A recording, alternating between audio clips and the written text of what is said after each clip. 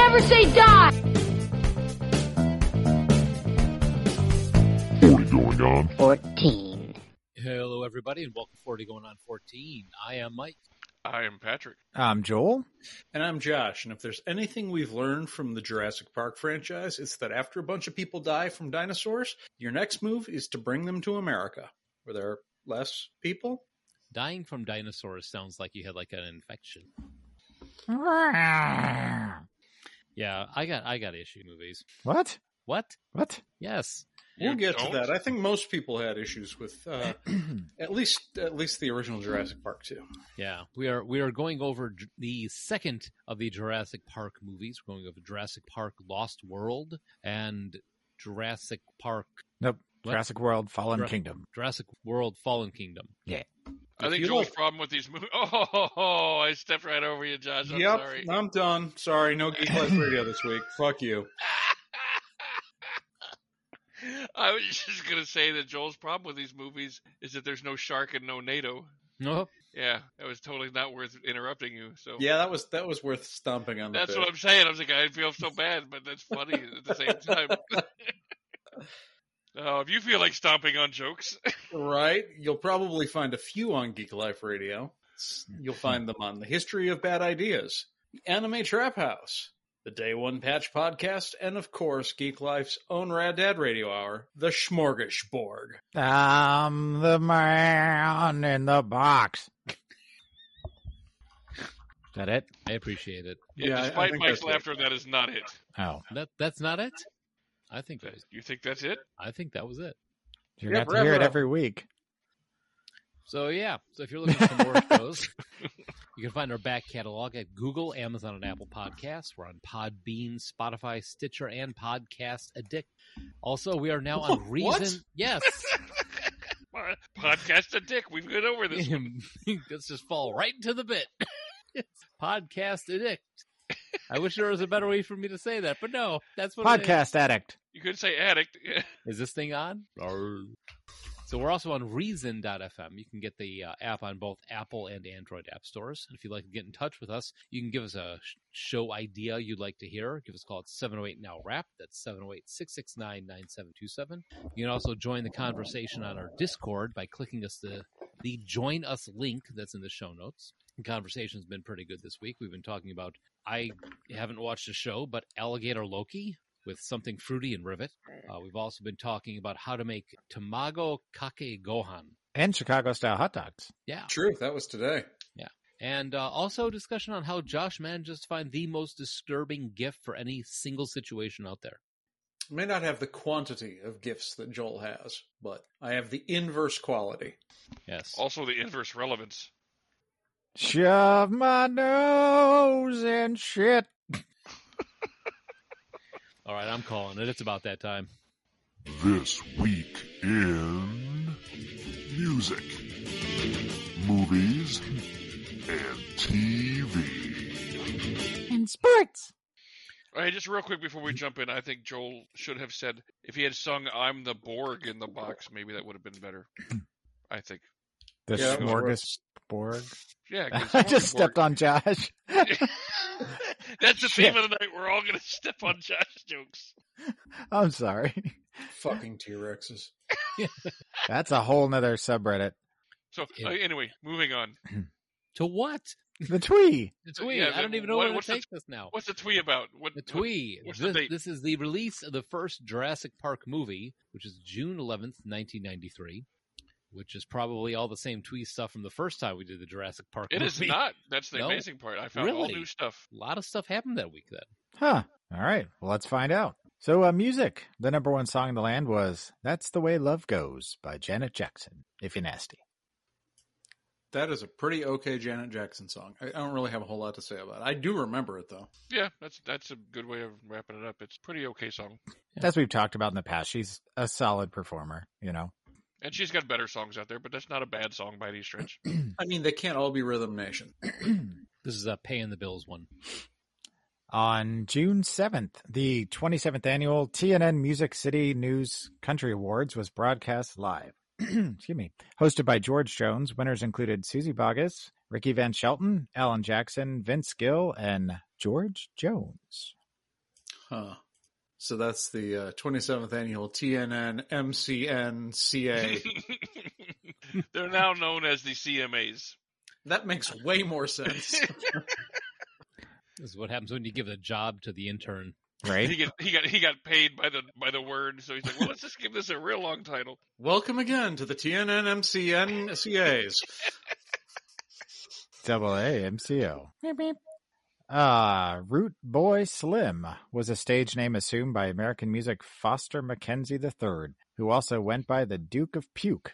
He was born in North Carolina but raised in Washington, D.C.'s Maryland suburbs. The child of wealthy parents, he was diagnosed with schizophrenia following an LSD-induced psychotic episode. In the 1970s, he formed his own alternative rock band and an ensemble titled Crying Out Loud. Mackenzie's group was ultimately billed as Root Boy Slim and the Sex Change Band and the Rudies. The band cultivated a dedicated fan base largely confined to the Washington metropolitan area. Mackenzie died in his sleep in his home in Orlando, Florida at age 48 on June 8th. He was inducted into the Washington Area Music Association Hall of Fame in 2004. Is it just going to be like long award show type things tonight? There's a lot of meat in this tweet tonight. Wow. And who is I Root think Boy Mike Slim? goes, step on senpai. Stepping on Josh again. That was not on purpose. Damn it. Mike's issue was with the WAMAHOF.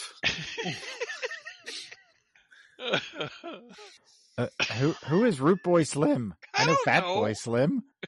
I don't know. It was just so many good things in that paragraph. I couldn't not put it in. Root Boy Slim and the Sex Change Band and the Rootettes. Schizophrenia from an LSD-induced psychotic episode? That's Yeah. fun, too. That's Right. Apparently, yeah, I mean, that doesn't happen often, like less than 1%, but that can happen. It's like you have some chemical in your brain. The first time you take psychedelics, it's like, you're crazy now. Yep. That's why Welcome I don't to take Crazy Town. psychedelics. I don't want to turn crazy. Cleveland broke ground for the Rock and Roll Hall of Fame on June 6th, which incidentally is somewhere I'm going on my honeymoon in October. Well, be there in November, So there. I'm excited. You can meet Joel in Cleveland and give him a lozenge. Yes, I could use one right now, apparently. Good Lord. All right, and finally, America's most successful drag artist, RuPaul, released an album on June 8th titled Supermodel of the World. You better work. Work it, girl. Do that Oh. twirl on the catwalk. Moving on to movies. The number one movie in the land was Jurassic Park, directed by Steven Spielberg, starring Sam Neill and Jeff Goldblum. It set an opening weekend box office record of $502 million. That's Not crazy. a shocker. Yeah. I saw I it w- 3 times in the theater myself. I was going to say, I remember I was part of that weekend. I remember going to see it. Yep, I did too. I don't think I saw it opening weekend. I think I saw it a couple weeks later. Well, I saw it once in Kansas, once in Missouri, and once in New Jersey. Why? Did they just keep shutting theaters down? And you have to keep moving? He lost a bet. He had to go to the 3 worst places to see a movie. That can't be true because I saw this at the Hip. I thought you were gonna dig on Rockford there. I am very disappointed in you, Mike. All right. James Bridges was an American screenwriter, film director, producer, and actor. Bridges was born in Little Rock, Arkansas, and he got his start as a writer for Alfred Hitchcock Presents. One of his episodes, An Unlocked Window, earned him a 1966 Edgar Award from the Mystery Writers of America. Bridges went on to write and direct a number of notable films, including The Baby Maker, The Paper Chase, The China Syndrome, Urban Cowboy, Perfect, and Bright Lights, Big City. In 1990, Bridges was diagnosed with intestinal cancer, and he died of kidney failure on June 6th at 57 years old. Damn. Wow. From that career to dying in such a horrible way, man. A double whammy. I know Urban about Cowboy is one of my favorite movies. I don't know if Really? that's a random fact. Yeah. Yep. Not like I don't think it's like one of the best movies, but it's one of my favorite. I know all these except for The Baby Maker. I don't think I've ever seen The Paper Chase either. Paper Chase, wasn't that the one with the lawyers and turned into a TV show or turned into a show It's on... about reporters, wasn't it? I thought it was about lawyers. I don't know. Yeah, it was on Showtime as like Yeah, it was a movie that turned into a show for sure. But I thought I'd never watched it. I just always thought it was about reporters. yeah, John Houseman, that's the guy whose name. Yeah, yeah. He was in it. And then Bright Lights, Big City. That's another Michael J. Fox, yeah. good flick. All right. Alexis Smith was a Hollywood actress from the 40s and 50s who, despite being statuesque with blue/green eyes and a seductively husky voice, never really achieved huge popularity despite a long and distinguished career. A smart and strong woman, she lent a touch of class to her leading ladies on and off screen. She was known to directors as an actress who had a relaxed, professional manner on the set. She worked with Errol Flynn, Humphrey Bogart, Stephen Sondheim, and many others. Alexis was seen infrequently on television during the 50s, and she had a recurring role as the homicidal Lady Jessica Montfort in Dallas. She was nominated for an Emmy for a guest starring role on Cheers as Rebecca's former professor. It was fitting, or perhaps ironic, that her last film role in The Age of Innocence was as a New York socialite, the kind of stereotypical persona she had portrayed so often in her heyday. She passed away of brain cancer in Los Angeles on June 9th, the day after her 72nd birthday. Absorbed. Oh, Yeah, I'm not sure I know who this is. Yeah, she was very unlauded for most of her Hollywood career. She was kind of a typecast bit player female. She took a lot of roles that a lot of the bigger stars wouldn't. Yeah, I'm looking her up too. Because if she was on Cheers, then I would have seen her at some point because I watched that whole series. Yeah, you remember the episode where Rebecca's professor comes to visit her and ends up hitting on Sam, and they end up kind of seeing each other for a while? Vaguely, yeah. Yeah, she played the professor. Oh. I'll have to put a picture of her in the show notes. Huh, All yeah. right. Jordan Paul Fry was born on June 7th. He's best known for his roles as Lewis/Cornelius Robinson in Meet the Robinsons and as Mike TV in the 2005 film An Acronym of the Week, CATCF, which I'm pretty sure stands for Cocks at the Cock Farm. Good delivery on that. Oh, wow. I mean, I'd watch it. That was on Discovery Channel, wasn't it? Oh, I thought you might have gotten this one because of the Mike TV hint. No, Cock! that is Charlie and the Chocolate Factory. It's kind of a cock farm. Meet the Robinsons is a very underrated animated movie. I enjoyed it. Yeah, with the T-Rex with the little bowler hat on. Yeah, the Yeah. T-Rex and the whole all the references to the dad looking like Magnum PI. I don't think I ever saw it. You would enjoy it. Yeah, it's fun. It's fun. Yeah. I agree with Mike about it being underrated, though. Yeah, one of the best scenes in it is when the villain sends a T-Rex to go capture the kid, and the kid stands in a corner, and the T-Rex can't get him, and he's like talking back to the boss. He's like, I've got a really big head and really short arms, and I don't think you thought this through. It's a great movie. All right, so TV. The top shows in the land were 60 Minutes, Home Improvement, Seinfeld, and Roseanne. It was the 90s. So, Very TV 90s. Yeah, TV shows that debuted this week were South Beach, Rumor Has It, Trivial Pursuit, Cutters, John and Lisa from Hollywood, and Caesar's Challenge. Good Lord. I don't know that I don't know any of these. Yeah, I don't remember. There was a Trivial Pursuit, game show on TV? Yeah, apparently for a short time. Huh. All right, so now on the other side of things. Yeah, the TV episodes never ended because they kept going around and around trying to get the pink square. Yeah. It's Moops. So some TV shows that ended this week were The Torkelsons, Scrabble, Shining Time Station, Eh. Parker Lewis Can't Lose. That was Aw. a Ferris Bueller spinoff. I thought it was like a ripoff. Well, didn't it have at the end of every show it had Ferris and Cameron making comments about the kids? Not that I remember watching Parker Lewis Can't Lose. I liked it, but I don't remember that. Yeah, I think they actually had that was supposed to be anyway. I guess it was a spinoff to Lisa. I never watched Parker Lewis Can't Lose, so I can't really comment. And myself. then Harry and the Hendersons, which was a TV show. Scrabble ended and Trivial Pursuit began. In general, just looking at what started and what ended, not that I had a big connection to a lot of the stuff that ended, but it looks like in general is kind of a downgrade. I'm looking up the Torkelsons. I do not remember this show. Well, Shining Time Station is the one with... It's about Turk and Carla, the Torkelsons. Torkelson. Yeah, Shining Time Station was... the one with the train, with Yeah, the face. Thomas the Tank Engine. Yeah. It had Is that Ringo, the one that George Carlin was on? George Carlin and Ringo Starr both played the conductor on that. The Torkelsons, a sensitive teenager is embarrassed by her working-class family. 33 episodes. Was on the air for 2 years. Well, that sounds like quality right there. All Huh. right. So on June 16th, while a guest on Yo MTV Raps, Tupac Shakur confessed to physically assaulting film directors Albert Hughes and Alan Hughes in retaliation for his firing from the film Menace to Society. Well, I mean, if you're going to confess, I mean, why not on Yo MTV Raps? there you go. I mean, it's Huh. a good place to try to build your street cred if you want to talk about what a thug you are. That's a place to go, I suppose. At the time, Pat, do you hate yourself? I'm just looking at the sports section here. right? Good Lord. Yeah, there was a lot of good stuff this week. Hold on, I got to buckle up. Oh, great! Yeah, my dog would pick now to start eating. Hold, I'm seriously we're gonna have to pause. Hold, Okay. because she's gonna be way too loud. All right. So I looked it up. The Parker Lewis Can't Lose is a spinoff from the Ferris Bueller TV show that lasted one season after Ferris Bueller, the movie. Which Parker Lewis was on for, I mean, I seem to remember it being a thing for a little while, but I could be wrong. Yeah, Charlie Shatler Mhm. played Ferris Bueller.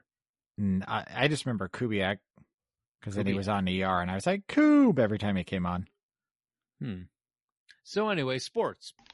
Yes, so sports.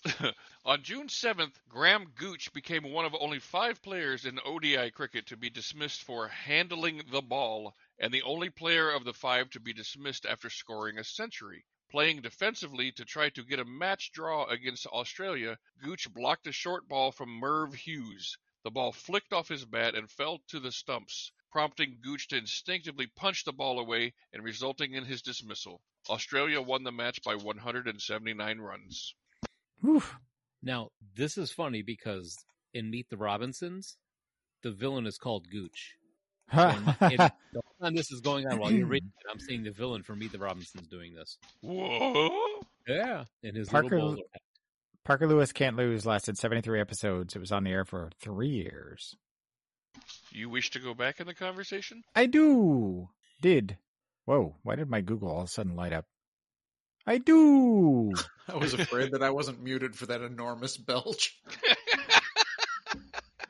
All right. Moving on in sports. Drazen Petrovic was a Yugoslav and Croatian professional basketball player who started playing professionally at 15 years old. A shooting guard, he initially achieved success playing professional basketball in Europe in the 1980s before joining the NBA in 1989. He was one of the first European players to come to the NBA, starting a wave of international players fleeing to the NBA for bigger paychecks. On June 7th, 2 days before the NBA Finals, Petrovic's career and life were cut short when he died in a car accident in Croatia at the age of 28. Yikes. Damn, that sucks.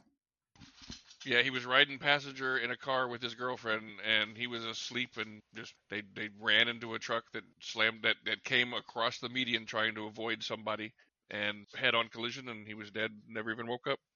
Well, I suppose if you're going to go out like that, being asleep is probably best. Yeah, the 2 girls in the car were not as lucky. They lived through it and had some pretty bad injuries. All right, moving on from that fun note. Yay.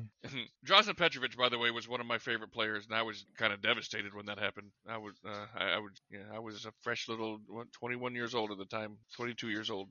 He was a guy I really liked. All right. At the final game of the Stanley Cup Finals on June 9th, the Montreal Canadiens beat the LA Kings 4-1 for a 4-1 series win. It was the Canadian franchise's 24th NHL championship. Yay. Nothing to say about hockey? Oh, Yeah. I went to a couple hockey games. It's a lot more fun to watch live. Yeah, they are way Agreed. more fun live. Yeah. Yeah. All right, and here's the fun one. This is a fun cricket fact, or fun cricket paragraph.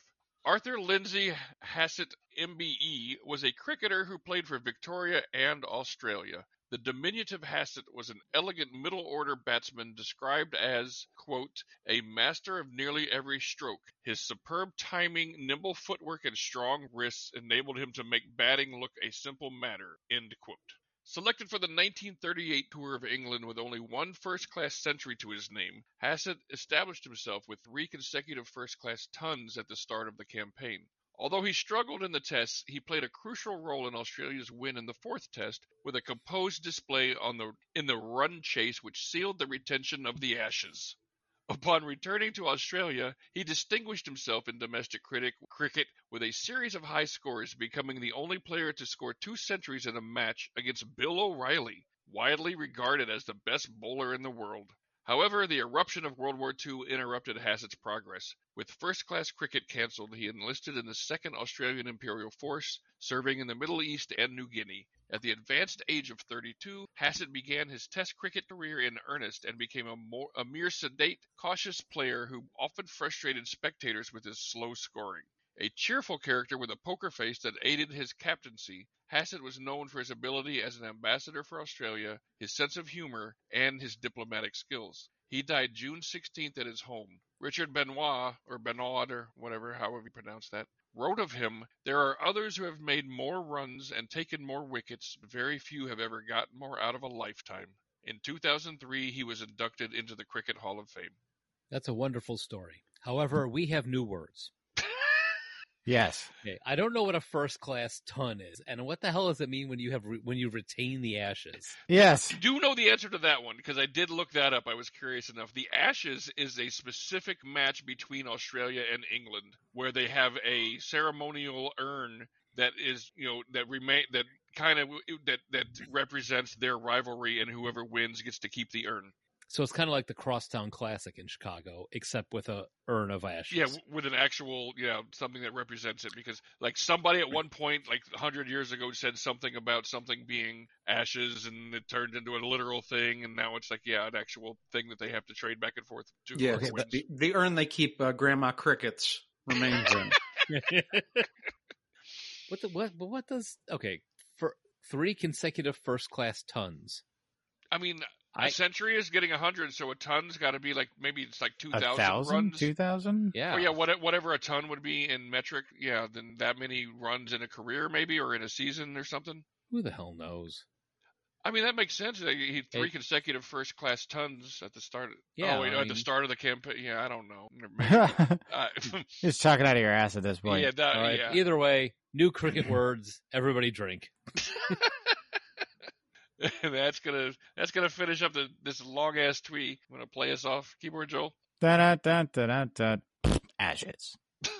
Before we get into it, I realized that we didn't mention that we've actually got voicemails, but we got so many voicemails that we're going to have to take a fucking second. Yeah, there's. Oh yeah. We appreciate the voicemails. We did get voicemails, but we need time to absorb. Yeah, after a glut of none, then we now have a flood of many. Yes, we have a plethora of voicemails. All right, so Jurassic Park 2, Jurassic Park The Lost World, came out shortly after the immense success of the first one. This one is directed by a then unknown director by the name of Steven Spielberg. Yeah, She's still working? he's doing. I hope he's getting some work because there's things about this movie.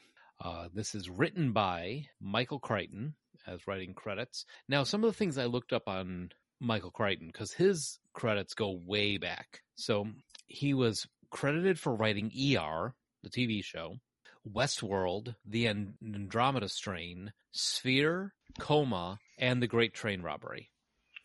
So Not the silent film. not the silent film, the one with Donald Sutherland and Sean Connery. Thank you. I was like, I know the other person in there. I couldn't call it to my brain. He's a little-known actor by the name of Sean Connery. Yeah, I think he Yeah. had a small career. Yeah, he had some stuff going on. So also, this is writing credits also with David Koepp, who did Toy Soldiers. Now, at first I thought it was the one with the little action figures. That's not true. It's one with Sean Astin, where in the military school Yeah, I was gets just about to attacked say the military academy. Yeah. Yeah, where they get attacked by terrorists. And the song. And the song, yes. By we- Martika. Toy soldiers. Yes. Death Becomes Her, Carlito's Way, The Shadow, Panic Room, and Spider-Man 2002. Carlito's Way is very good. Yeah. Mm-hmm. Panic Room. I enjoyed that quite a bit. Yeah, it was pretty decent. It was all right. Death Becomes Her. That's pretty fun. So in this movie, we have Jeff Goldblum coming back as Ian Malcolm, Julianne Moore showing up as Sarah Harding, Pete Postlethwaite. Did I say that right? Probably Postal not. weight, but yeah, that's Postal close, weight. very close, very close. As Roland Tembo, Arliss Howard as Peter Ludlow, doing his best. I'm the food critic from Ratatouille. I thought it was Bob Balaban at first. Yeah, so did I. Richard Attenborough comes back for a short time as John Hammond. Vince Vaughn shows up as Nick Van Owen. Vanessa Chester as Kelly Curtis. Peter Stormare as Dieter Stark. Harvey Jason as AJ Sadu. Richard Schiff as Eddie Carr. Thomas F. Duffy as Dr. Robert Burke. And I added him, Thomas Rosales Jr. as Carter. I have issue with Carter. I mean, considering how many times he was the only henchman that got mentioned by name, Yeah.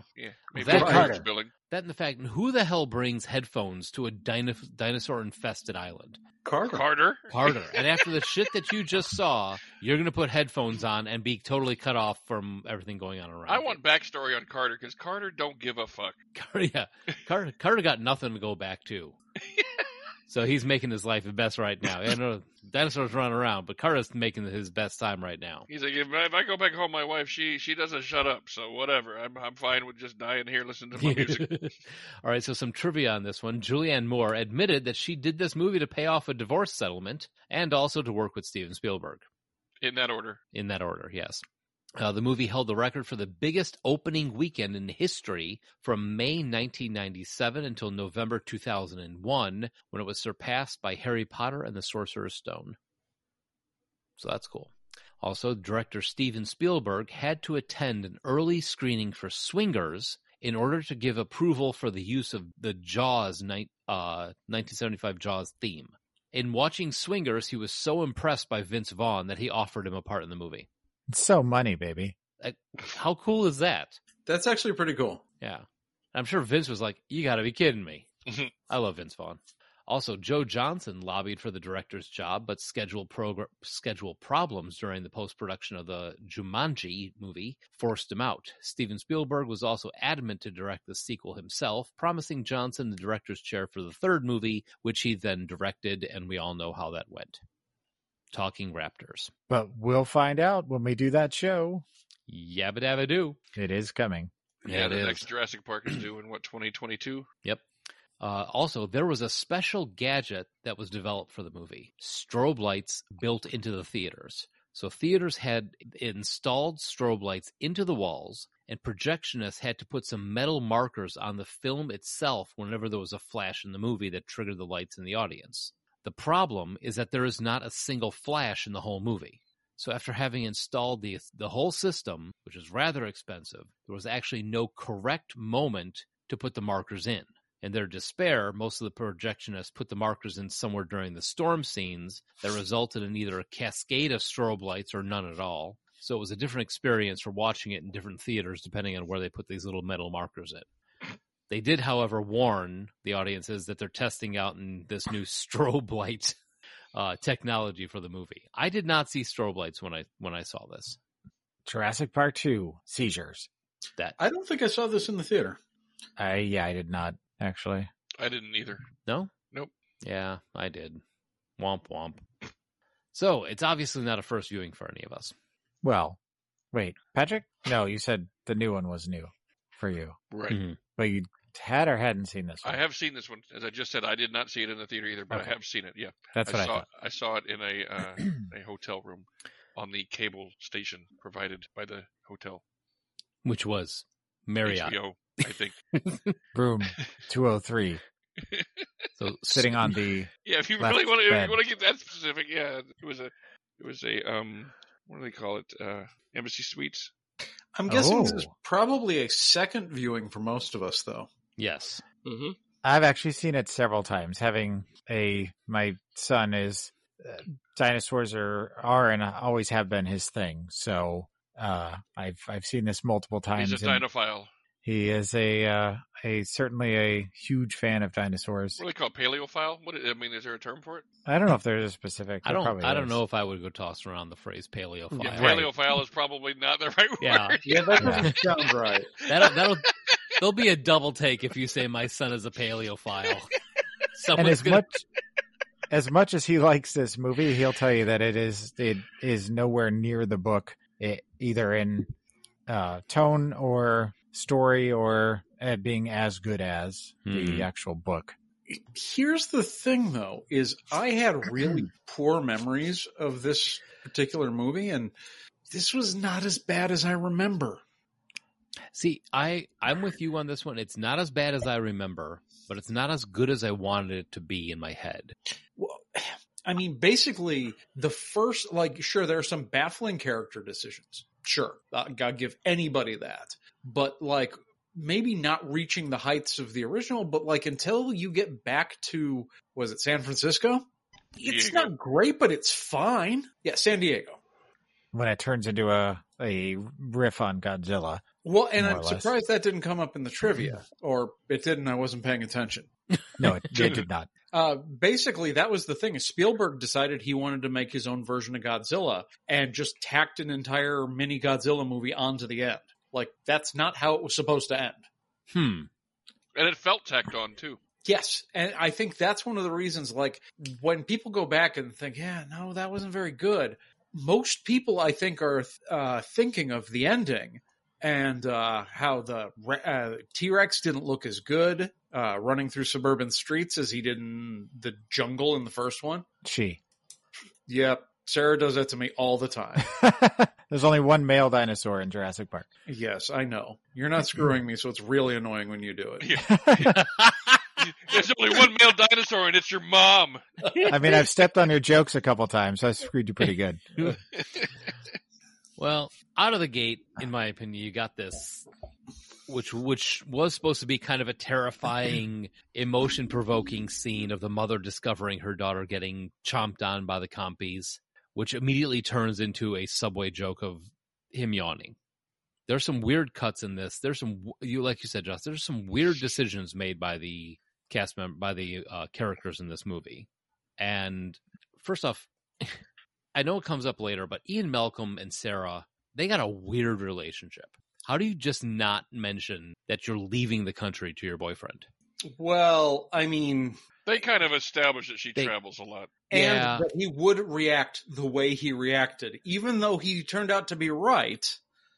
Like She don't want to hear it. Mm-hmm. Yeah, that is not the least realistic thing or consistent thing about her character. Oh, yeah. Like- She's also a terrible scientist. Right. She starts out telling everybody how careful and respectful you have to be around these creatures. And then the first thing she does is she touches it. Yeah. Like the first time she sees one, she touches it.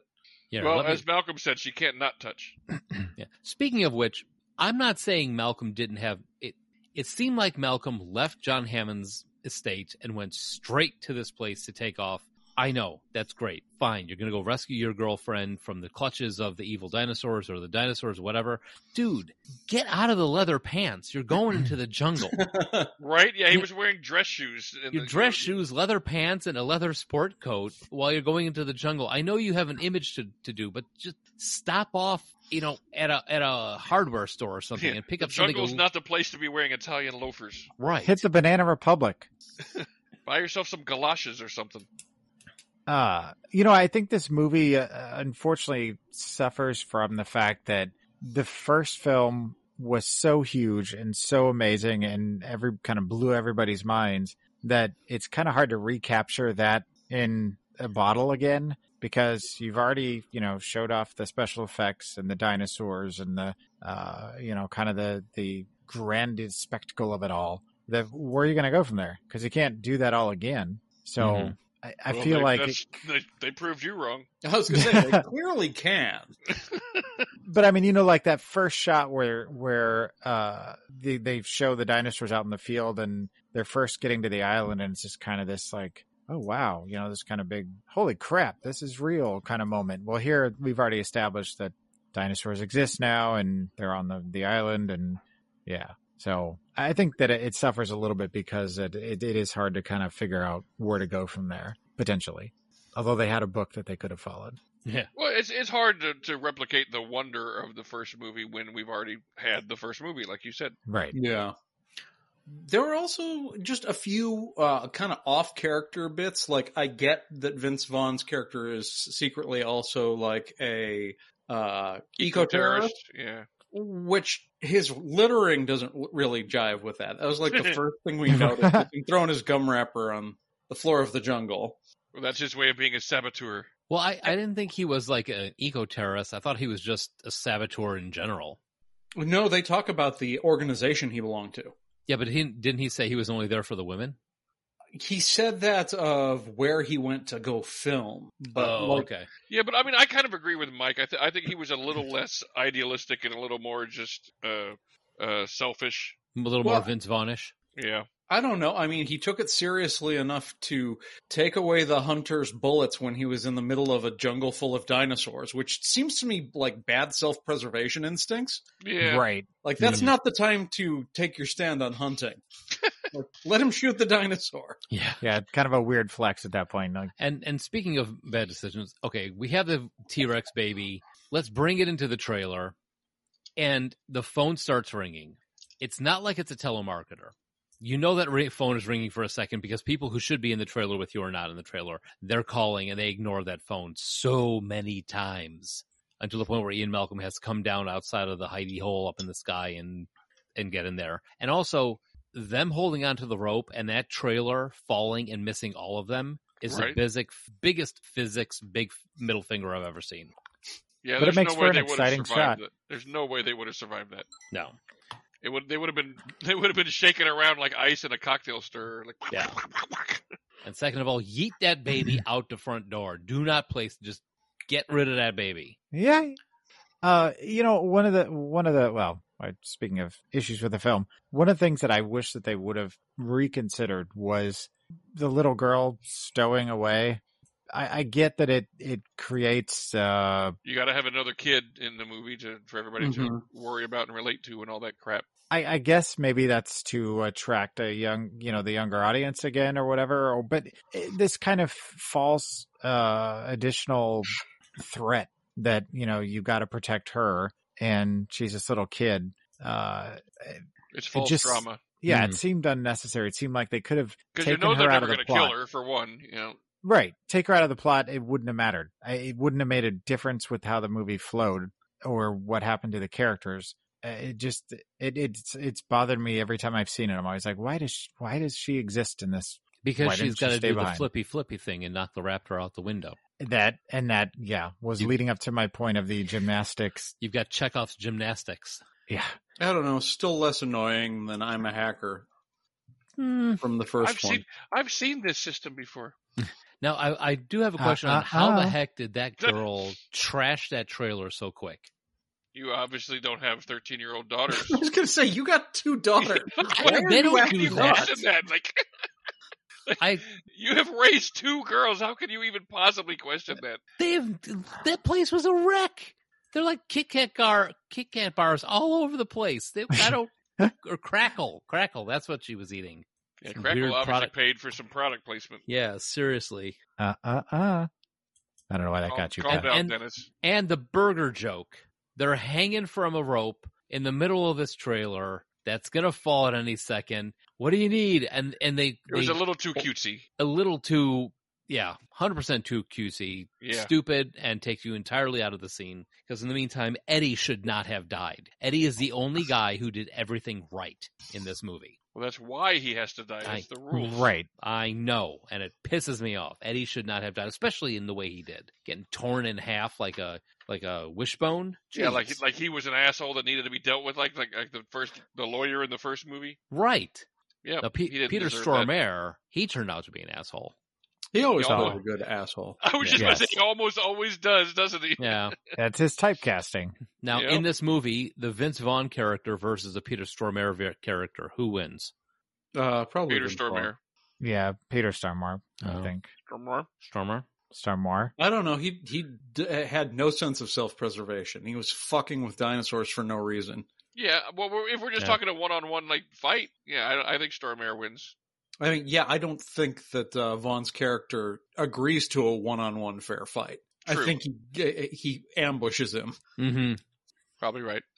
Another question. Yeah, but that little girl, man, if she'd busted out some more gymnastics, she could take them both out. Another question I have is the super scientist, Sarah Harding just worked on the baby T-Rex. Why is she still wearing that jacket covered in T-Rex blood? Right? And why does no one at any point say, maybe you want to ditch that? I mean, the dude even noticed it. Yeah, and he he's like, doesn't say anything. No reason to say anything about this.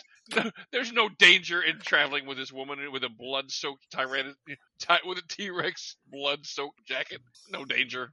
Made no sense. And then eventually the T-Rex smells it, winds up with its head in her tent, and what does she do? She gathers up the crackle bars and the graham crackers. Yeah. Because that's what the T-Rex smelled. He's like, I really want a s'mores. They are delicious. He holds it up and says, or she holds it up and goes, I could go for a crackle right now. Rawr.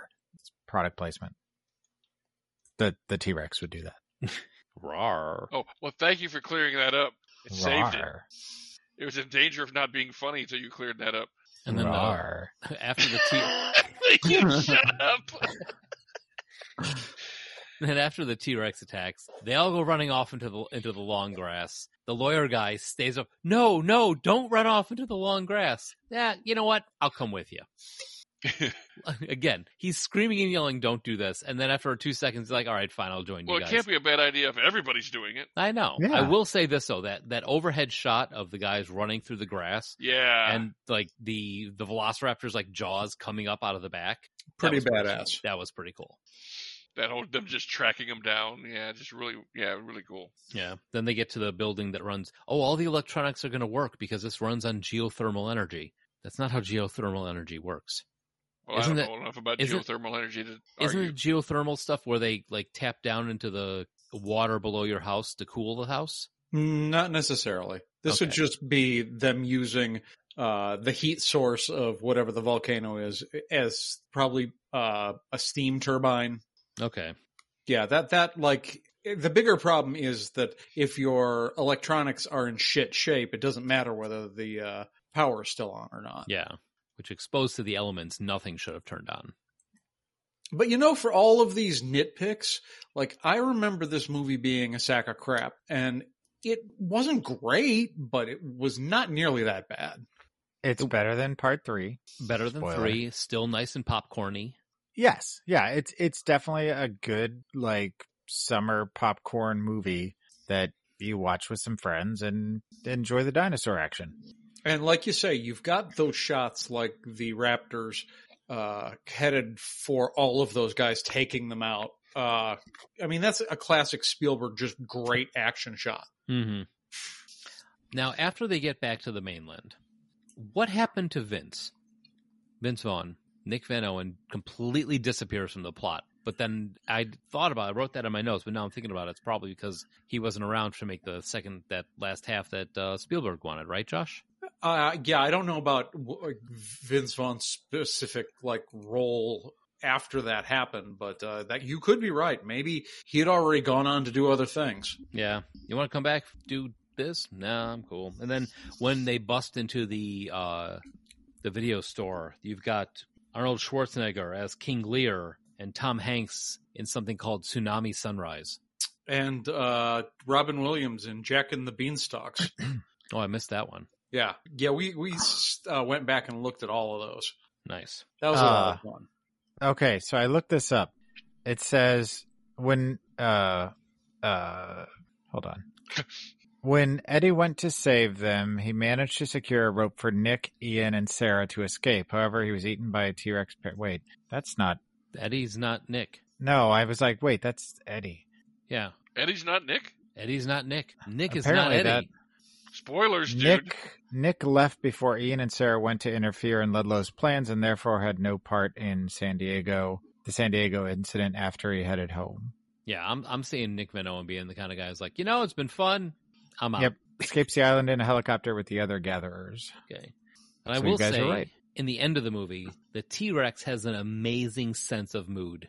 Because when the food critic lawyer goes down into the hole to grab the baby T-Rex, suddenly the T-Rex can tiptoe and be as quiet as possible going Was onto it- that boat. It must be related to the one from the very first movie who knew how to move quietly until the dramatic moment of Right. reveal. They both have great sense of timing and Yeah. reveal. Stealth. 6 tons of animal that can tiptoe. That's dangerous. It's like Tiny Tim. Yeah. And then at the end, we got the speech from Hammond. about how he's turned. Hammond just needs to shut the hell up at this point. Yeah, you've done enough. Yeah. I mean, I enjoyed it. I had fun. Yeah, and honestly, it would have been almost a worthy successor without that ending. Mm-hmm. I will say this. I enjoyed this less as the laughing and enjoying what's going on for the Jurassic Park 1, and more of a laughing and rolling my eyes for this one. It was still fun to watch, though. Yeah, I mean, at the end of the day, it's a fun movie. So, yeah. Rawr. I mean, I don't have much more to say about it other than, I guess it's kind of a fun movie. I mean, so I'm not going to argue that point. So it was a bit of a misstep to show the dinosaurs in like suburban areas where they look a whole lot less real than they did in the first earlier movie. Honestly, without that, you've just got a couple of questionable character decisions. Mm-hmm. So I think we've gotten as far as we can with this one. We're going to take a little break, and then when we come back, we're going to talk about Jurassic World Fallen Kingdom. But in the meantime, please enjoy this musical interlude for the Geek Life Radio Artisan Song of the Week, which is Ookla the Mok with Welcome to the Con. Do you know Ookla the Mok, Joel? I do not. Con. Ariel, Ookla, to me. Nice reference, bro. I was going to say, who knew I could do Thunder the Barbarian? I think you've come to the right place. Welcome to the con. Welcome to the con. Klingons, Dorsai, furry elves, get down with your nerdy selves. All right, we are back, and we're going to talk about Jurassic World Fallen Kingdom. Yeah, it's funny. One of the reasons I was the one that suggested the show, and one of the reasons why I got back into Jurassic Park when I did is because a bunch of things happened all at once. They announced the third one. They announced the sequel to the video game Jurassic World Evolution, and I discovered I owned the first one. And that's basically a computer game where you're doing like theme park, but you are actually doing park management sim with Jurassic Park, like all of the 5 islands. Neat. Yeah, and so like after playing this for a few days, I was like, wait, I never saw the second one. So I went back and watched it, and then it was like everything sort of came together with them announcing the third one coming out. So I was like, you know what, maybe it's time to go back to this well. I know the second Jurassic Park wasn't very well received, but let's compare that to this second Jurassic World and see what we all thought about it. So that's how we got here. Yeah, that was a good idea. Yeah, I agree. So we've got Jurassic World Fallen Kingdom. When the island's dormant volcano begins roaring to life, Owen and Claire mount a campaign to rescue the remaining dinosaurs from this extinction-level event. So this is directed by J.A. Bayona,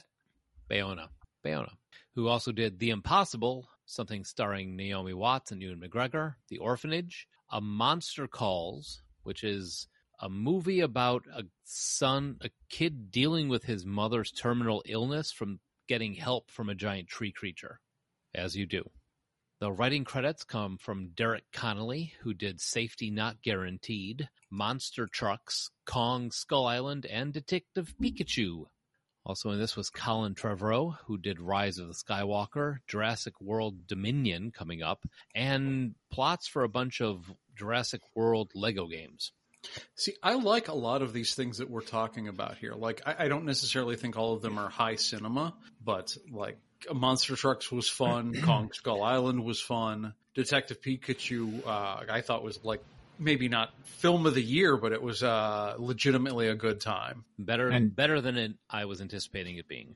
If you've not seen Safety Not Guaranteed, that's a little weird, but fun. That's a time travel one, isn't it? Yep. Yeah. And I saw the trailers for The Impossible, and the scenes of when the tsunami hits look pretty badass for like a sort of real-world disaster. I think it's loosely adapted from a true story. Yeah, during the tsunamis that hit Indonesia. Thailand, yeah. Thailand. Sri Lanka. No? 2012? 2004. Oh, okay. Yeah, you're mixing up your tsunamis again. Damn it, I do that so often.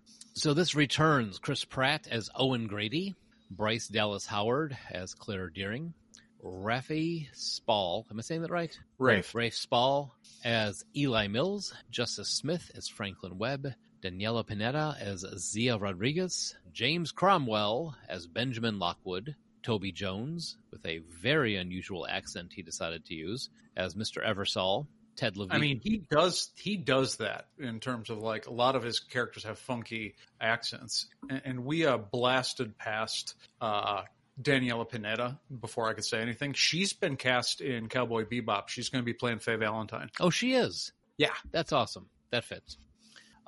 Ted Levine is Ken Wheatley. Jeff It puts the Goldblum. raptor in the basket.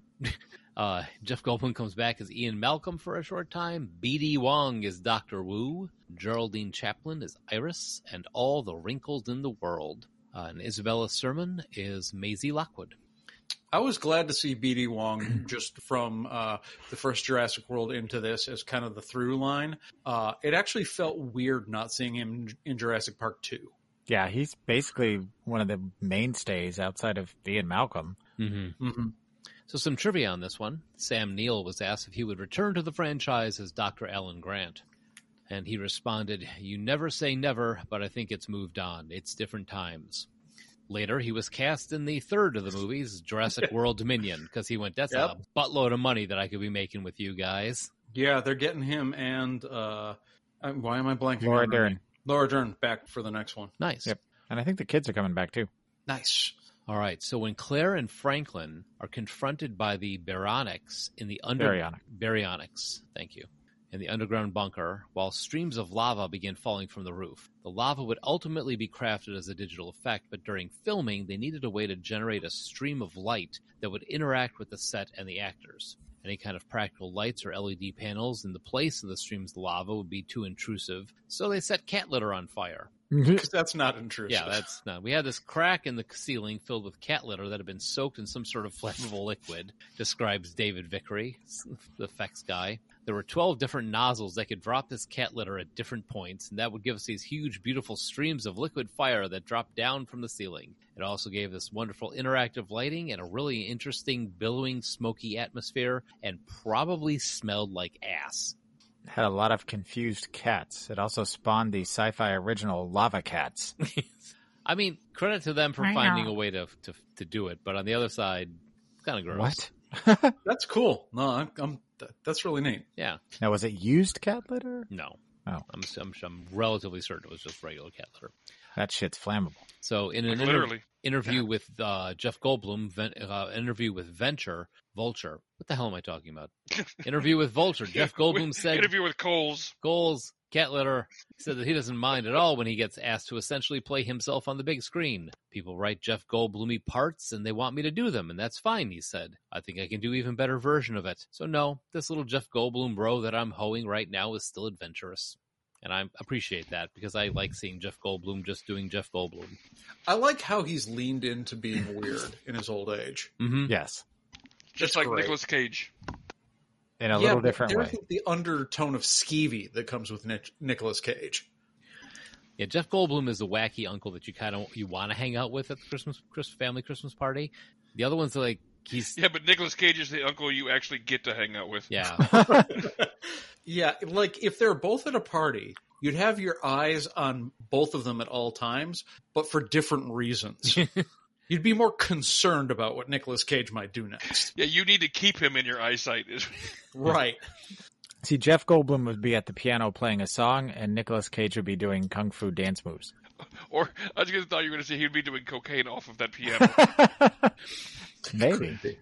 Also, they had a blue animatronic was created to lie down on the table depicting the animal's injured state. The character of Zia operated on the creature. Up to 12 puppeteers hidden under the operating table were needed to control the animatronics during filming. I appreciate And that. I think it shows, like in a lot of cases, the dinosaurs, when they had a lot of practical effects, they looked really good again. Mm-hmm. Yeah, that to quote Dr. Hammond, we spared no expense. Who's Dr. Hammond? The man who... That's a joke. Oh. All right. Yeah. So, Good retort.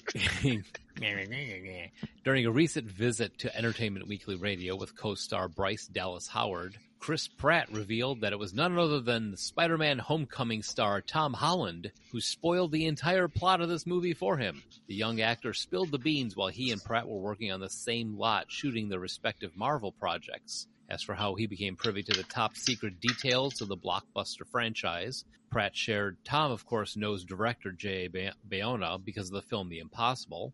Tom was a young guy in that movie. Soon after, J.A. Bayona gave Holland a detailed account of the storyline, and he shared every detail with Pratt. He told me the whole story, so I heard it right from Tom Holland first, and then when I read the script, I was like, yeah, he wasn't messing with me. This is all real. Yeah, Tom Holland is known for not being able to keep his mouth shut. Yeah. To the point where they always have him. There's a couple guys in the MCU that they have to have other actors with them as minders when they give interviews. Yep. And he's one of them. They usually put him with Benedict Cumberbatch, who will shut him up if he's saying too much. Yeah, I think Hawkeye's the other one who will shut him No, down. it's Bruce Banner. Oh, okay. Yeah. Mark Ruffalo. Yeah, Mark Ruffalo's the other one that will shoot his mouth off if they don't stop him.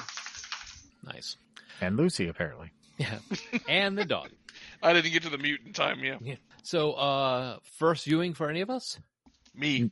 Yes. Nope, saw it in the theater. Yep, for me. So, I don't know. You don't know? My first instinct is Bryce Dallas Howard. You know, Claire, why are you trying to save these things? They tried to eat you. In my mind, she would be the last person that is trying to save the dinosaurs. I don't know. I think she kind of had a journey in the first one and came around to... She kind of had the same character development that Hammond did in the first one, like from capitalist exploiting them to someone that wants to be a conservationist and protect them. And I think there is a lot of, hey, let's take the same themes from Jurassic Park 2, but try to do them better. Because you've got that same thing, is like the person who is hardcore business person in the first movie becomes the animals protectors in the second. And then, of course, you've got the ending, which is similar in a lot of ways. Except we get a very odd set of twists, which I have lots of feelings about. We'll get there. Well, it's like initially, dinosaurs kind of aren't real other than as, fossils. And so it's like, okay, quick way to make a buck. We'll clone them and you'll have a theme park. But then you realize that they're living, breathing creatures. And just because a lot of them want to kill you doesn't mean that they're not, at this point have a right to exist. So Well, some people realize that. Other people just still think of them as a possession. yes. And yeah, that's one of the big themes in the first and second Jurassic Worlds is like now the cat's out of the bag. Everyone not only knows that dinosaurs are real, but it's gotten to the point where people are getting bored with them and they're just seeing them as basically Disneyland rides. And this is kind of the, both sides of the, it's dangerous to do that and it's not ethical to have that sort of perspective. And they hit you with both barrels, both sides of that particular argument, pretty hard in this one. Yeah, honestly, I thought this one was really interesting. You have, again, mirroring Jurassic Park 2. You've got the kind of two teams thing with a betrayal for our heroes, kind of left off on their own. Here it's even more direct in terms of the betrayal because they arrived with the quote-unquote second team that turned on them and left them there to die. Mm-hmm. But the aims of the second team were the same. Grab the dinosaurs, take them to the mainland to make money off them. And they didn't wait at all either. They turned on them pretty quick. In fact, I'm pretty sure Chris Pratt should have died for the amount of stuff that he got straight into his chest from that trank dart. Oh, not the trank dart, like the fall off the cliff into the water. At that height, it's concrete. Mm-hmm. Mm-hmm. He goes splat. Yeah. But it's fine. Like, we see that in action movies all the time. But Yeah. he's like Frank the Tank.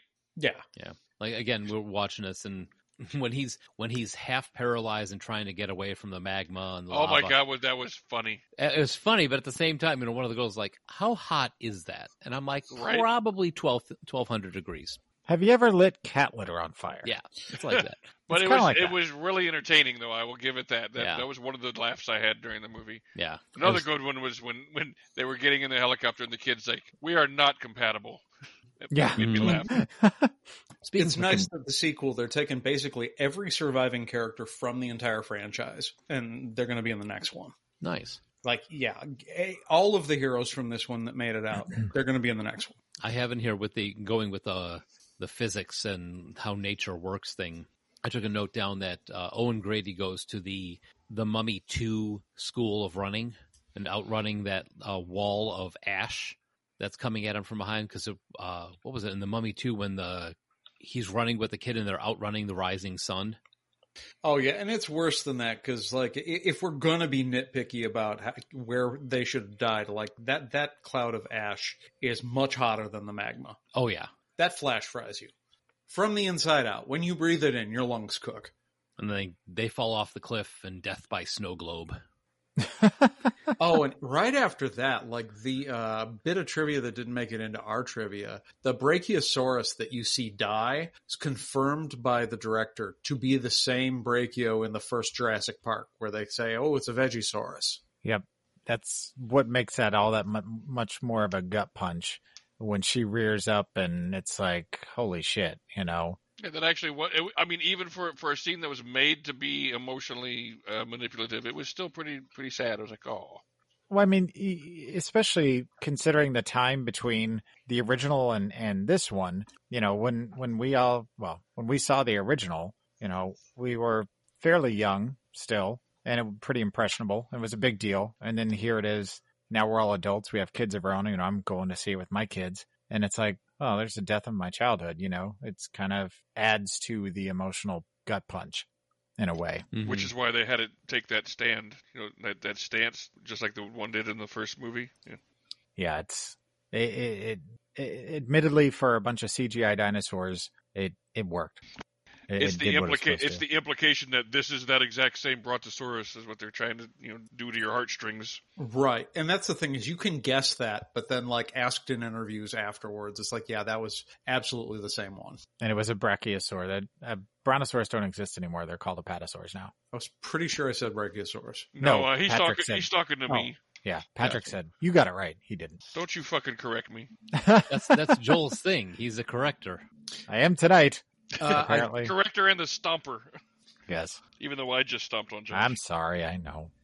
From the moment I saw Rafe Spall, who I think of as great value Ryan Gosling, Mm-hmm. I was like, yeah, that dude's evil.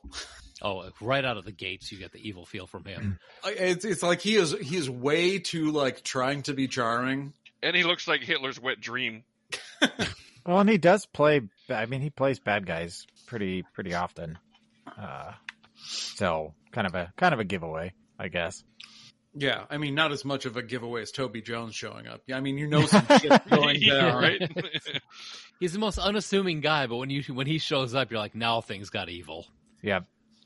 I mean, I enjoyed it. I mean, I'll take any reason to kind of go back to Jurassic Park. Mm-hmm. And they definitely made it once again a fun ride and a bit more. It was better done than the Lost World, I think. For sure.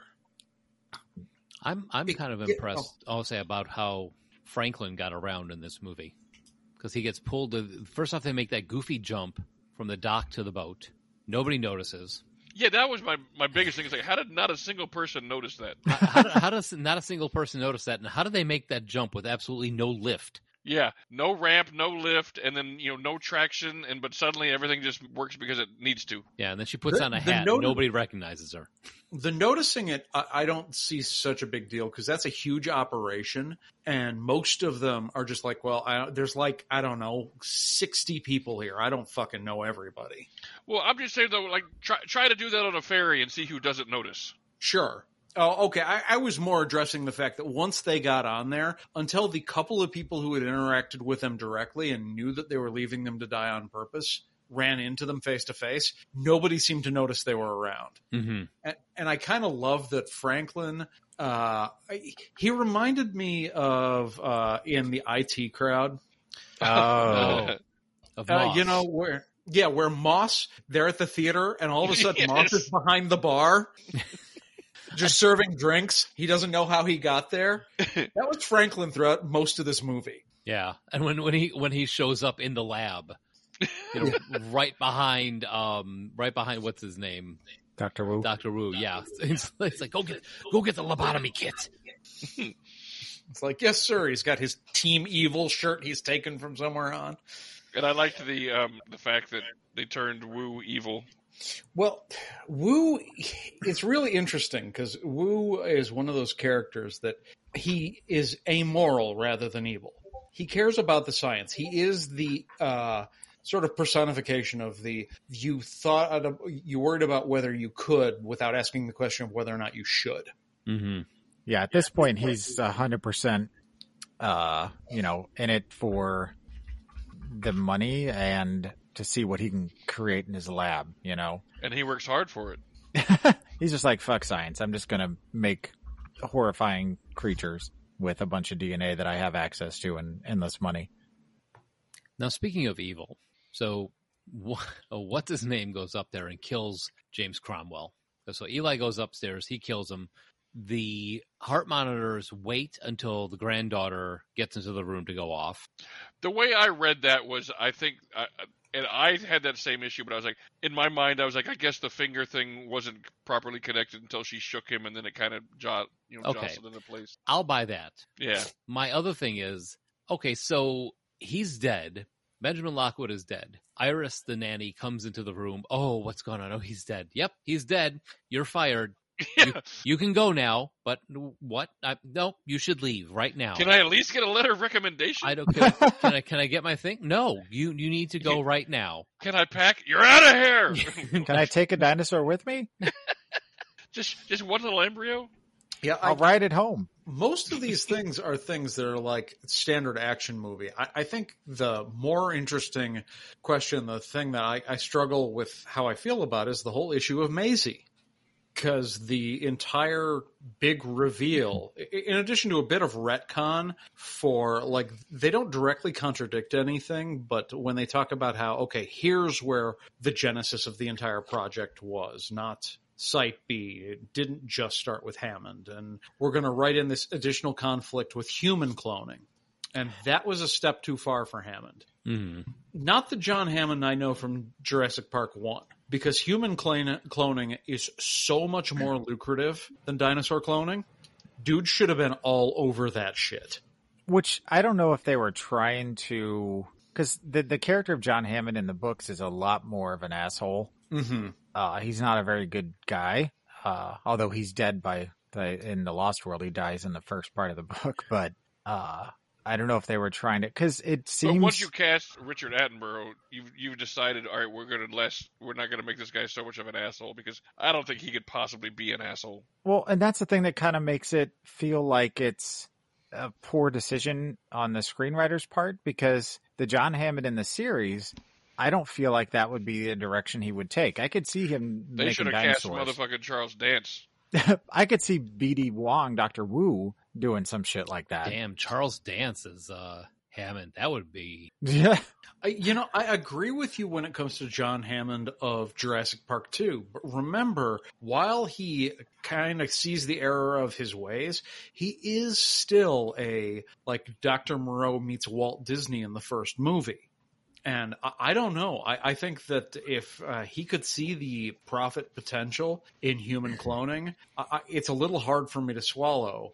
Well, I think that was a bridge too far. If this is also the same character who had the turn of heart, and kind of turned his money on the capitalistic side for Jurassic Park 2, he already had a nugget of his soul that maybe retconning that to say the nugget of that soul wouldn't allow human cloning is permissible at that point. DNA. Okay, then if he had such a big moral problem with it, why didn't he blow the lid off of that? I mean, he's not adverse to money. He just doesn't want to make it in certain ways. He wants enough distance to be able to wipe his hands of it, maybe. I don't know. I mean, it doesn't necessarily make him a completely moral person. I mean, he can still be amoral, but not quite so evil. I'm just saying there are things that I can forgive because they're in genre conventions. If James Bond can survive stupid falls, and if various other action characters can outrun fireballs, okay, that's something that I can...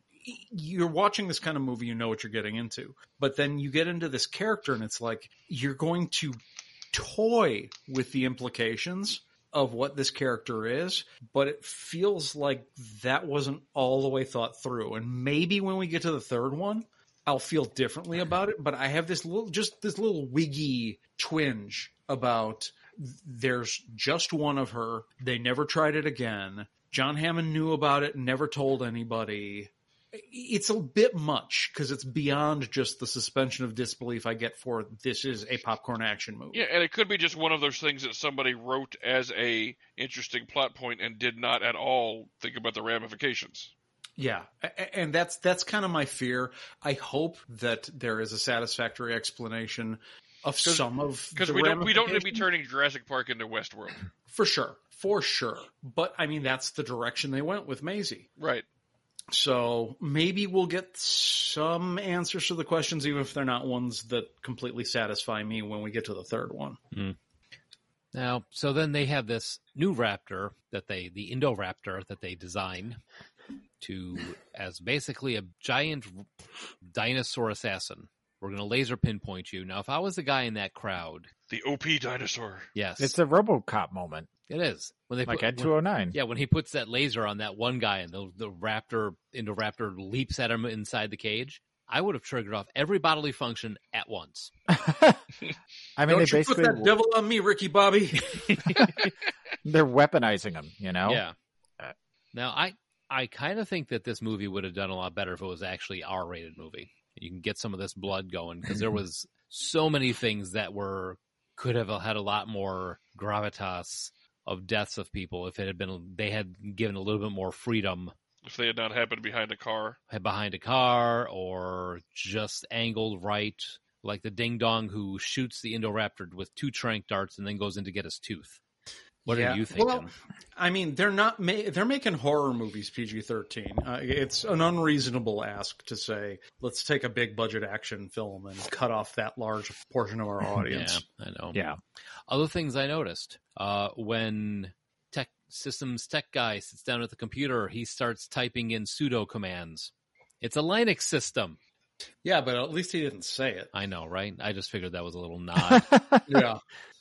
Little wink and a nod. Another big question I have here is, so Claire wants to save Owen, winds up on the roof with a gun that it tells the Indoraptor what to attack. How the hell, after being gored in the leg with that horn, does she get from the demo area where they had all the displays up, back down to the auction area, and then all the way up to the roof? Well, she was no longer wearing high heels. Right. Oh, okay. Well, there you go. Yeah, compare it to all the things she ran away from in high heels in the first movie, true. that's completely fine. The fact she was wearing flat shoes, 100%. She's totally fine then. You remember Ron Howard's illustrious career as an action star. She just gets it from her dad, you know? That's a joke. Am I going to have to start flagging narrator these? voice? No, it wasn't. It wasn't, in fact, a joke. Well, you guys briefly touched on the Indoraptor. I don't know if any of you guys have watched the Jurassic Park Camp Cretaceous show on Netflix. It's designed for kids. I play it 24/7. It's surprisingly dark, and it's really, really Pat's good. Lying. It's a really good show, but there is another, the E570 is another creation of Dr. Wu, who is also in the show, and they crossed it with a scorpion. It's called the Scorpius Rex, and yeah, it's as bad or worse than this one. Scorpius Rex, really? Yeah. I'm kind of glad that they've said that one of the reasons for the way they handle the ending is because they're getting away from the hybrids. Because we've kind of seen all the combinations of the dangerous dinosaurs that it's like, where do you go from here? Like, at this point, like, you try to raise the stakes again, and it's just going to feel a little stupid. Yeah. Yeah, now they're making practically the Megalodon. It's the Maisie Raptor. That's what's next. So we get to the ending where all of a sudden the surviving dinosaurs, there aren't very many of them, but they are now running around on the mainland. Well, before we get to that, the gas is escaping in the room. It's going to kill all the dinosaurs, so she unlocks all the pens. Now the dinosaurs are running around. Why didn't she just open the big door and not let them out? Because she sees that she's the same kind of thing that they are. And No, not the stupid kid. Claire. Claire opens up all the doors, and the dinosaurs Only to are let them die in a running different around area. instead of inside the cages. Why didn't Well- you just open the big door and air out the place that way? I Leave him. think that they were trapped between poison gas and fire. Like either they burn to death or they die from gas. Like the But- only thing that you could open is the path that leads outside. The Lockwood Estate itself had fencing. I don't know why they just didn't turn the Lockwood Estate into a refuge for the land-based dinosaurs. At least you can at least keep them penned up. Yeah, maybe. Well, it's not like dinosaurs are known for escaping when you bring them places. Right. I And then, don't think dinosaurs are known for much because they're They're extinct. yeah, who knows what they can do. maybe they were all birds purple now. and Literally everyone. Thing- If you saw Jurassic Well, that- World 1. Oh, that's a good point. Yeah. Yeah, that's the thing is at this point, dinosaurs are not a secret. And like Yeah. Yeah. people are collecting Jurassic Park shirts because they know that the dinosaurs escaped that park too. Like on eBay. Oh yeah, I remember that from the previous one. So yeah, okay, never So mind. Maisie hits the button and releases them because they're just like me. No, Maisie, you haven't eaten anybody. That you know of. Yeah, maybe she did. You, Maybe she was feasting on John Hammond after, nobody was looking. I just think at one point or another, if Owen Grady had looked around and been like, "What are you thinking?" A little bit less of the "you do this and you can't go back" type of thing, and this is the stupidest idea you've ever had. Letting these things loose to now they're running around the suburbs. You've got Velociraptors in Las Vegas, which honestly sounds like a great movie to me. But So you know how I like to turn my brain off when I'm watching movies. I don't want to figure things out. I just want to go on the ride, all that kind of crap, right? I like the second that James Cromwell had the book in his hand and he was looking at pictures. I'm like, okay, this girl's a clone. She's not her daughter. I was like, this was not a twist at all. It was never a big reveal. I was like, and I hate when it was so obvious. when he mentions, "Oh, you're a mirror image," Yeah. yeah, I even have that in my notes. Mirror image, clone. Yep. See, Yeah. it wasn't a huge shock to me, but I didn't call clone early. I was like, they're not showing who her mother was. Who could she be? Is she another character we know? Yeah. For a long time, that's where I was going with it. So when it was revealed, I was like, oh, okay. Yeah, as soon as he Yeah. said that, I was like, in a movie about people cloning dinosaurs, you have this granddaughter that has no mom type of thing, and Iris was super protective of her. I'm with that same scene where he's got his little book and she was trying to sneak to look at the picture type of thing. No, the very first time, because they pulled the book out twice. The Okay. very first time when was the first time they said the mirror image line though. So Oh, okay. the second time was he was sleeping and woke That's up when right. she tried to pull the picture out. Yeah. Okay. So, Josh, you were saying now they're loose in the city. I mean, so while there aren't very many of them, yeah, they are loose basically across the United States. Like you say, we see pterodactyls in Las Vegas. See the big fish thing eating surfers? Yeah, right.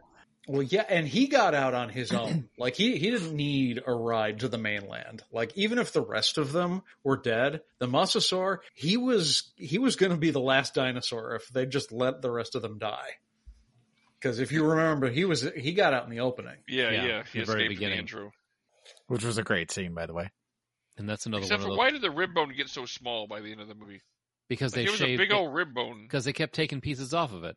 Okay, I guess that makes sense. All right, I don't know. I'll allow it. All right. That works. That works. Well, thank you. And the bone getting smashed at the end, the way people have been doing when I try to talk tonight. It's kind of it is the, hey, we're done with hybrids. Now we're going back to basics. Dinosaurs can be scary if they are unleashed on an unsuspecting populace. And that's where we're going for this next one, the last one to wrap up the two trilogies. I say last one, but you can never count on that. Like if they Right. keep making money. Right. Well, the cartoon's about to hit its fourth season, and they're already talking, I think, of possibly, more with this. So Oh. it's a moneymaker, Well, all right. I think it's time for thumbs up, thumbs down. Patrick. I strangely wasn't ready for this. Let me think about it. Come back to me. All right. Joel. Well, I'm a huge fan of dinosaurs. I love these movies, so it's a definite thumbs up on both for me. Josh, how about you? Even though the first one was not great, I'm going to give it a thumbs up based on changing my mind, because I thought I was going to have to suffer through Jurassic Park 2 for the second time. And while it was deeply flawed, it actually surprised me that it was better than I remember. So that earns it a cautious thumbs up. And it's actually a big thumbs up for Fallen Kingdom. I give it a thumbs up for the first one, for the Lost World. I'm in the same boat as you. I was expecting it to be a lot worse than what I saw, and what I got out of it was a decent dinosaur chasing people down popcorn movie. And for the fact that I'm anticipating the third one, I'm going to give the second one a thumbs up also. Patrick, you ready? Are you ready, Pat? I think simply because I don't really want to give either one of them a thumbs down, I have to give them both a thumbs up. Well, all right. So there you go. Our words on dinosaur movies, the sequels. All right, so if you want to leave us a voicemail or 10, you can do that by giving us a call at 708-NOW-RAP. That's 708-669-9727. Yep, and again, if you're looking for our back catalog of shows, you can find them on your favorite podcast apps, such as Podbean. If you enjoy the show, we'd love to hear about it, so leave us a review on Apple, Google, or Amazon Podcasts. You can also support us through the Ko-fi link that's in the show notes and help us keep the hosting costs at bay. And Joel, what do we have planned for the next couple weeks? Oh, wait, I wasn't ready for this. No, we're going to be talking about fried food, something we're very unfamiliar with. So we're having to do some research on that. We're going to be foods. Going to be discussing the Elmore Leonard Get Shorty from 1985 and the recent series. And in the near future, we'll be taking a trip to Fantasy Island. Nice. The plane. Once we get past that, we're getting into a very special time, our countdown to our 400th episode. And for that, we're going to need your help. We are. Along with the show notes, there is going to be a link and also a place you can just fill it in right there on the show notes if you're on a computer. We want questions from you guys. For show 400, what do you want to know about us? We've already got about half a dozen questions sitting in the cache right now that we're going to go through between now and then, figure out how we're going to build out that show. But definitely leave us an idea, leave us a question, and we'll give you a call out on the show. Yeah, stuff that maybe wouldn't make a whole show or just random questions you have that we, might want to answer. Out of the 6, there's some questions in there already that could probably fill up an entire show with the way we talk. Well, yeah, we get 6 questions. We'll stretch out 90 minutes. That's going to happen. We talk for 90 minutes about furniture. We could do this. It's but true. yeah, if you want to be a part of it, like I said, 400 is a pretty big milestone. I know we stopped publishing the show numbers with the shows, but yeah, we've been around for a while, and we want you to be a part of number 400. Yep. So again, looking forward for your ideas, and thanks for listening. We'll be back next week.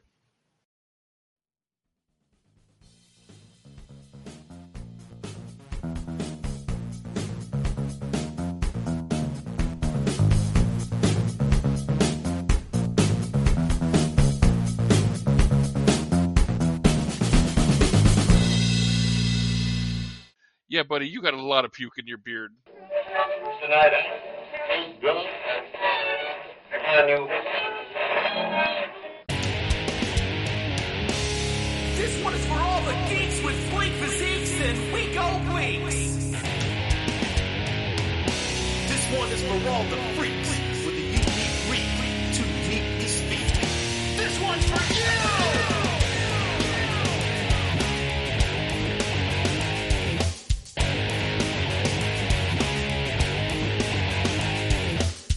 You know how many settings there are on a phaser. If you paid more than $100 for a toy lifesaver. If you kinda thought that Farscape was cool. If you haven't played a sport since the day you got out of high school, then you've come to the right place. If you've lost friends over arguments about Green Lantern. If you really thought Ben Affleck was the Bond in Venoms. If you pretend every phone booth's a TARDIS, and you know which is the correct edition of Army of Darkness, then you've come to the right place. I think you've come to the right place. Welcome to course, I furry elves, get down with your nerdy selves.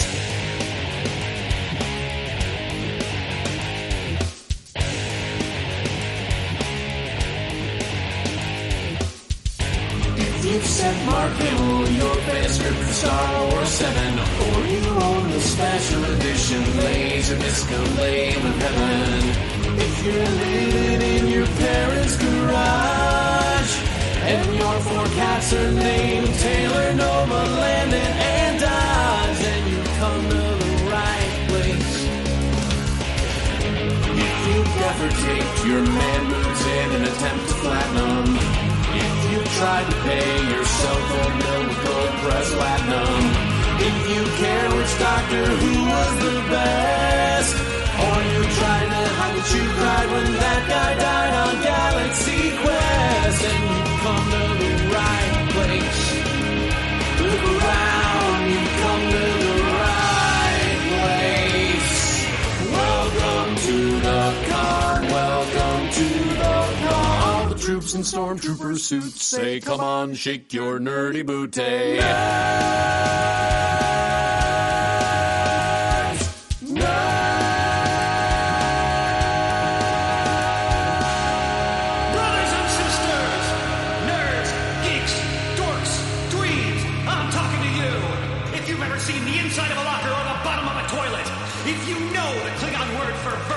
If you brought your Starfleet uniform and your Jedi robes, because Star Wars is more of an evening thing. If you came to the con this weekend to rock out with your Spock out, then it's time for you to stand with me and say, I will not be ashamed. I will not settle down. I will not act my age. I will not stop summarizing the plot of X Factor 87 just because we've arrived at the restaurant and the waitress would like to know our drink order. I will sit in a dank room playing Settlers of Catan until my nerd fuck assails the very nostrils of God himself, and I will let my beard grow until it curls up and consumes my face like a Lovecraftian tentacle creature. Then I will sit in the con suite devouring Cheetos in the Stygian darkness like a Lovecraftian tentacle creature. It is time for us to don the best of many buttons and rise as one. Heave your sweaty frame into an upright position and totter, my large friends. Lurch and waddle with me out into the blinding light of day. Let us show the monkey muggles that now is our time. The time for nerds. Verily I say unto thee, blessed are the geeks, for the geeks shall inherit the earth of the world. Stand up. Come on, all you nerds and geeks, get off your fat seat and get off on your black feet. Nerds of the world, stand up. Come on now, you herd of freaks. Everybody better listen to the words I speak. Geeks, dorks, dweebs, freaks and nerds. March together and take up the standard. It's time to make up your mind. Will you join the cause or get left behind? It's nature, it's providence, it's evolution. So come on and join the nerd revolution.